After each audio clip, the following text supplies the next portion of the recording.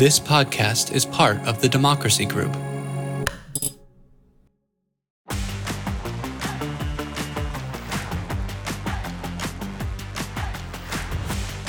Welcome to Politics is Everything, a podcast of the Center for Politics at the University of Virginia. I'm your host, Kara Ong-Whaley. And I'm your host, Kyle Kondik, managing editor of Sabados Crystal Ball. In this episode, we are going to dig into the gubernatorial races happening this year. Kyle, I wonder if you can start us off by talking about what are some of the most competitive gubernatorial races and what's at stake in the elections this year. Yeah, so just to sort of set the table for it, of course, we always talk about party control of the House and the Senate. We talk less about the governorships in that sort of way because it's not like there's some sort of council of 50 state governors that, helps govern the country collectively or something like that.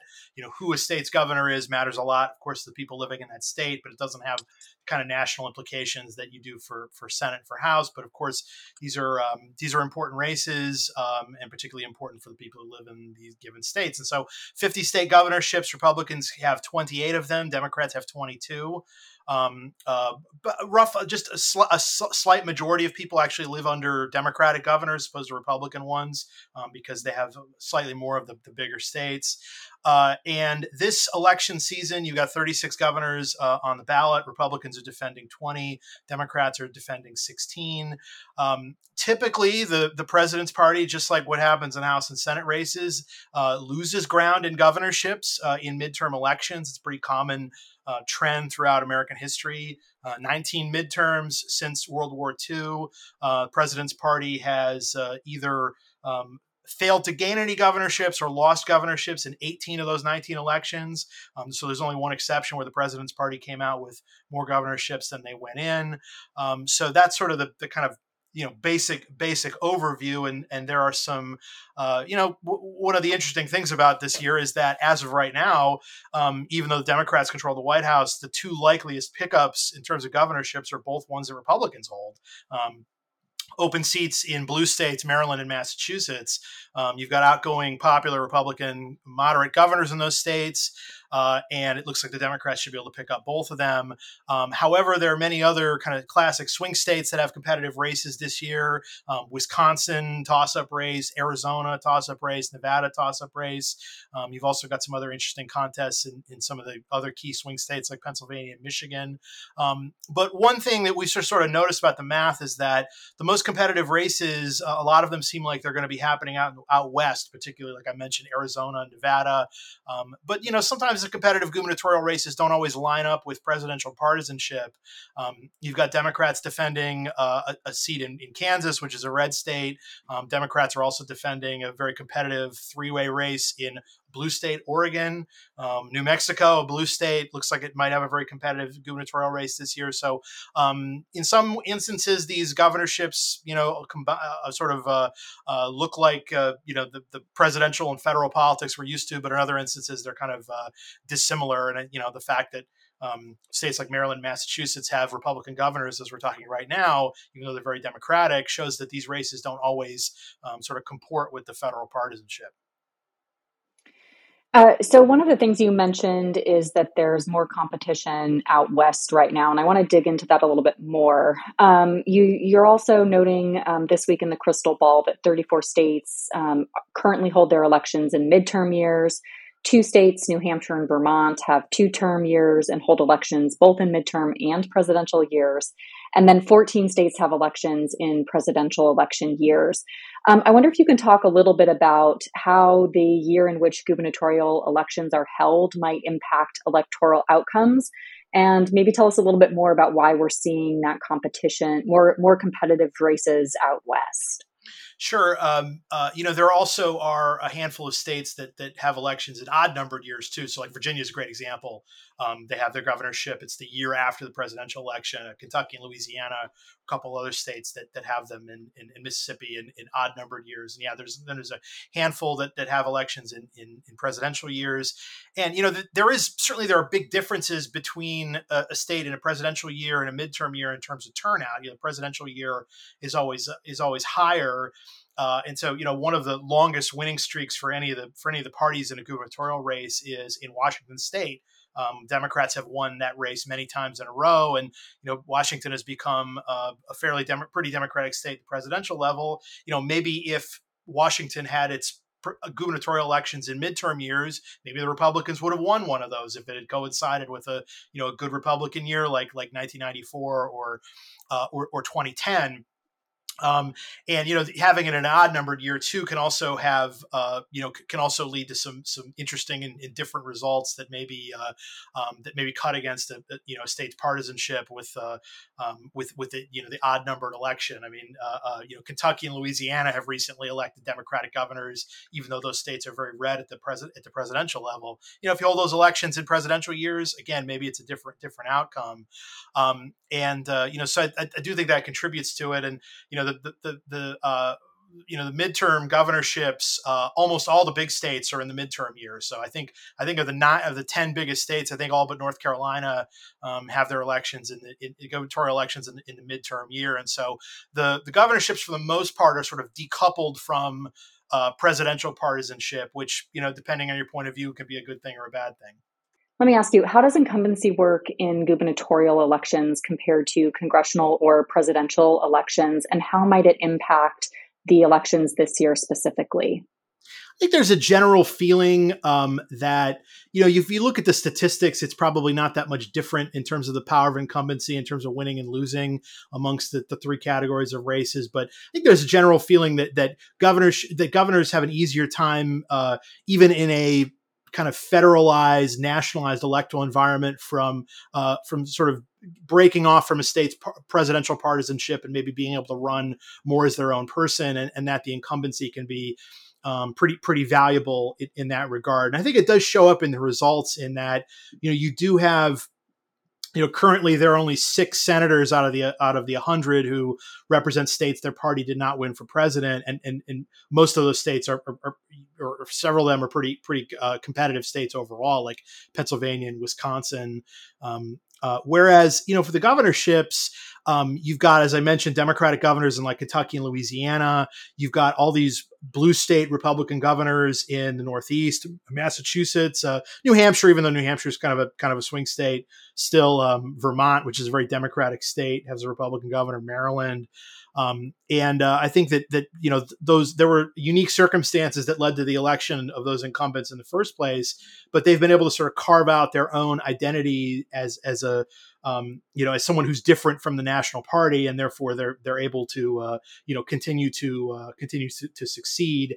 Over the last 5 midterm elections, of the states that have changed hands, about 80% of them were open seat elections as opposed to incumbents losing. And so, it's just a lot easier to flip an open seat than it is to beat an incumbent. And it looks like about 3/4 of the governorships this year are going to feature an incumbent running. And so that, if in fact there's not a whole lot of turnover this year, which is, I guess, probably my best bet at this point, or best guess at this point, it may be that the high number of incumbents running is part of the reason why. Back in like 2002, there were a bunch of open seats and a lot of turmoil otherwise. And there was a party change in roughly half the gubernatorial races that year. You wouldn't expect that this year just because there's so many incumbents running. So we know that the economy and evaluations of the party in control of the White House impacts how voters will cast a ballot in both presidential and midterm elections.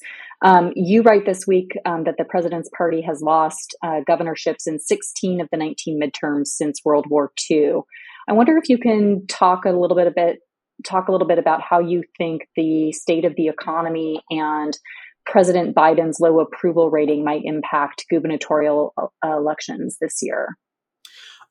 Yeah, look, I mean, if in fact this turns into a good Republican year, which I sort of still feel that way, even though there have been some more positive signs for Democrats, I'd say, over the last month or two than maybe there were previously. But still, there's a lot of gravity that sort of breaks against the White House party in these midterm years, and again, it shows up in the House and Senate generally, and it also generally shows up in the gubernatorial races. But then you also have to pair that with the incumbency statistic that it's just so much harder, historically speaking, to beat an incumbent governor than it is to flip an open seat. And many of the times when you see a big swing toward one party or the other, it's on the basis of a lot of open seats flipping in the midterm year, not necessarily a lot of incumbents losing. I mean, there is usually at least one or two incumbents who lose in a given year, like in 2018. Scott Walker of Wisconsin the Republican lost his bid for a third term, but many of the other states that flipped that year were open seats. So, and the open seats maybe then tend to break toward the away from the presidential party. Again, what's a little bit different about this year and why it might be sort of a strange result historically is that, yes, you've got some vulnerable open seat governorships, but a couple of them are in really blue states that just happen to have Republican governors right now. And so even in a poor environment, the Republicans don't seem to have nominated or don't seem, either they haven't nominated or they don't seem likely to nominate particularly strong candidates in those states. And so that gives Democrats, probably a couple of governorships in their back pocket as they try to, break the normal trend and actually net governorships this year, which is a possibility, but Democrats have a lot of vulnerable seats to defend themselves. So you've noted that Republicans currently control 28 governorships and Democrats control 22. And even though the GOP has more governorships, a slight majority of the population of all 50 states, 51%, live in states with Democratic governors. I wonder if you can speak to how the difference in partisan control of governorships might impact representation. And if you could talk a little bit more about how often governorships are changing party hands and why that might matter. A lot of states have pretty long streaks of one party winning the governorship. I think it's South Dakota is one that goes back decades for the Republicans. Oregon and Washington both have very long Democratic streaks. But then you also have states that don't, that end up changing a lot. Like states like Michigan and Pennsylvania are pretty notable for just sort of switching off from one part or the other, that it's sort of hard for a party to, maybe elect two straight governors, that usually there's a sort of ping pong going back and forth when there's particularly when there's a governor is term limited. In terms of representation, I mean, I think that particularly in, we've got these Republican governors in some blue states. I think in some ways those governors maybe trim the ambitions a little bit of the state legislature, although in some states like Massachusetts and Maryland, the legislatures are so democratic that they actually have veto-proof majorities. And so the governor doesn't necessarily have a whole lot of power to prevent the legislature from doing something if the Democrats are united. Now, of course, parties are not always united when they, when they're trying to pass legislation, even in generally kind of one-party states, or at least one party with the legislature. Governors also in most states have some sort of role to play in redistricting, and that of course has become such an important topic, particularly as you look at the U.S. House elections and the power of gerrymandering. And so a growing number of states have adopted some sort of independent or nonpartisan way of redistricting, but the governor often will have a role, particularly in states that do it traditionally, in which the district maps are basically just like any other piece of legislation, and the governor can decide to veto the legislation or not. So they play an important role in that way. But in some of these states, for both gerrymandering and also for reasons of like population distribution, like a state like Wisconsin, for instance, the Republicans have a real hammerlock on the state legislature there. And again, gerrymandering has helped them, but also the sort of erosion of Democratic strength in rural and small town areas has also made their sort of population distribution kind of inefficient. And so in a state like Wisconsin, the fact that they have a Democratic governor there is kind of the only thing preventing Republicans from doing essentially whatever they want. And, so that's the stake of the election. If you're a Democrat, it's like, well, we got to get Tony Evers reelected, not because a Democratic governor there is going to usher in some new age of liberal policymaking in Wisconsin, but rather just to sort of hold the line against whatever the Republicans want to do. So that's the case in Wisconsin. I think that's the case in Pennsylvania. Michigan is a little bit of a different story in that Michigan does have nonpartisan redistricting now. The Democrats may actually have a shot at the state legislature in that state. And it's also a great test as to, because the Democrats are suffering from some similar kinds of problems across the Midwest in terms of this, being sort of confined to big city areas. Michigan with fair redistricting now, does that make up for some of the population disparity problems they have in that state? I guess we'll find out both this year and throughout the rest of the decade. So Kansas voters rejected a measure by nearly 20 percentage points last week that would have allowed the Republican-controlled legislature to tighten restrictions or ban abortions outright. I wonder how you see abortion and other issues playing a role in gubernatorial elections this year.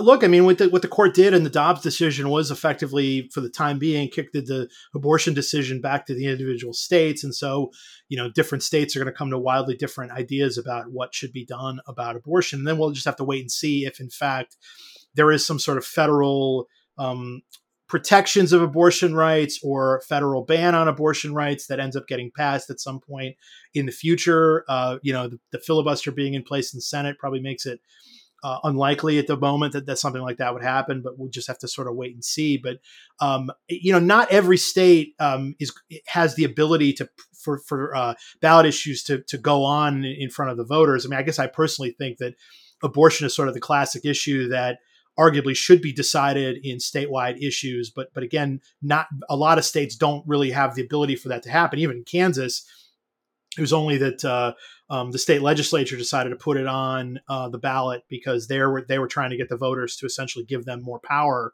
to regulate or to ban abortion, and that didn't happen. Of the states, on the ballot this year, it looks like we're probably going to have a big abortion ballot issue in Michigan. It appears is going to get on the ballot, although as we're speaking now, I don't think that's been formally determined yet.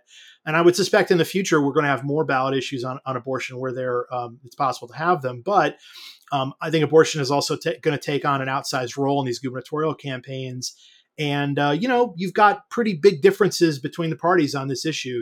The Democrats aren't really supportive of many, if any, restrictions on abortion rights, and Republicans have become,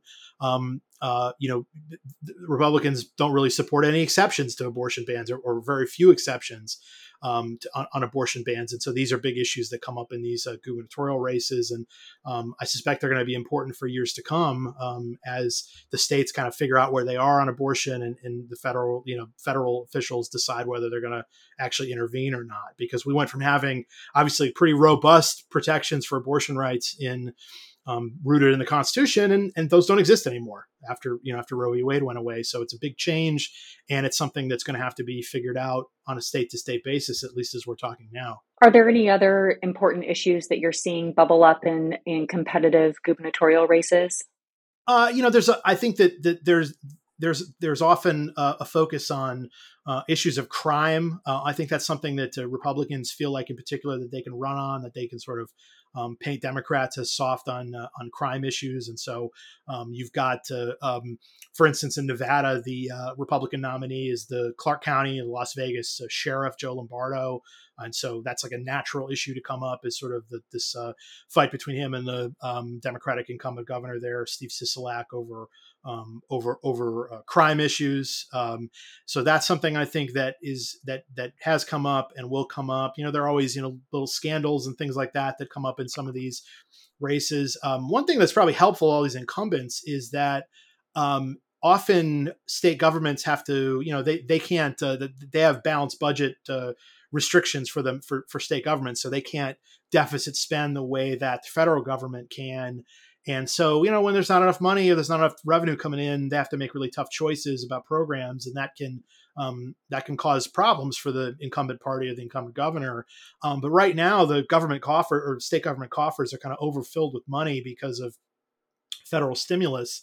And so you've got a lot of incumbents, and a lot of them are popular, I think, in part because they haven't had to cut anything.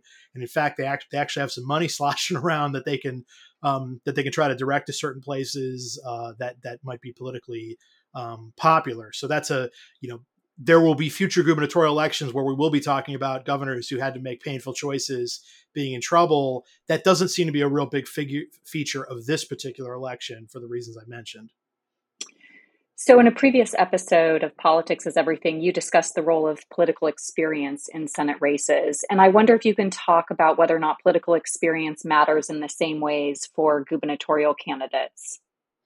We have had a lot of, and this is sort of more anecdotal than anything else, but we have had a lot of kind of outsider, particularly basically rich people run for and win governorships. And it hasn't just, I think the archetype for that kind of candidate is on the Republican side, but you've seen a number of Democrats able to do that as well. I guess a great example is J.B. Pritzker, who's running for a second term in Illinois. He's extremely wealthy. And in fact, he beat Bruce Rauner, a Republican who also was extremely wealthy. Rauner won in 2014. Pritzker beat him in 2018. Ned Lamont is another person who's very personally wealthy, who became famous in politics in 2006 for beating Joe Lieberman in the Connecticut Democratic Senate primary, and then Lieberman came back and actually ended up winning the state or winning re-election as an independent candidate that year. Rick Scott, who's now in the U.S. Senate, but he got first elected to the Florida governorship in 2010 as a political outsider. He was someone who had no experience. So there are a number of governors across the country who don't have experience, but they might have experience in the private sector that may, basically be germane to being a statewide executive. I think sometimes the skill set that a governor needs might be a little bit different than a senator.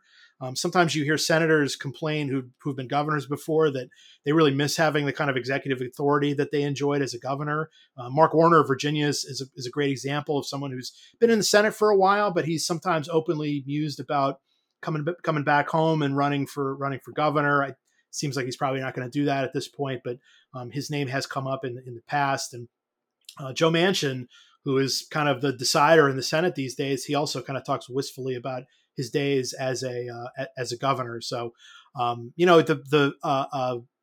think the same kind of pluses and minuses for being a kind of a newcomer candidate exist for gubernatorial races as they do for Senate. You don't have any necessarily background in politics, and you aren't vetted. At the same time, you don't have a voting record. You may also be sort of used to exercising a kind of executive authority you have as a governor if you're the CEO of a big company or something. Of course, another great example of a newcomer governor is Glenn Youngkin in Virginia, who had not run for anything before winning the 2021 race. And I think it probably was helpful to him that he didn't have that he wasn't like a state senator or a state delegate in Virginia, because he would have had a voting record then, and he didn't have one. So he could sort of make his own way in his campaign. So you do see a lot of those kinds of candidates, and it's not just on the Republican side. You see it on the Democratic side too. Well, Kyle, thank you so much for taking the time to give us this rundown on the state of gubernatorial races. And our listeners can find out more and dig in a little bit more to the details on Sabato's Crystal Ball. Thanks, Kara.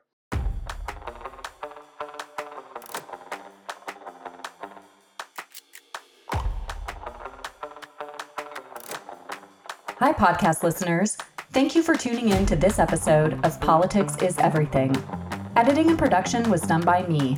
Our theme song is Let's Boogie by Chris Faze.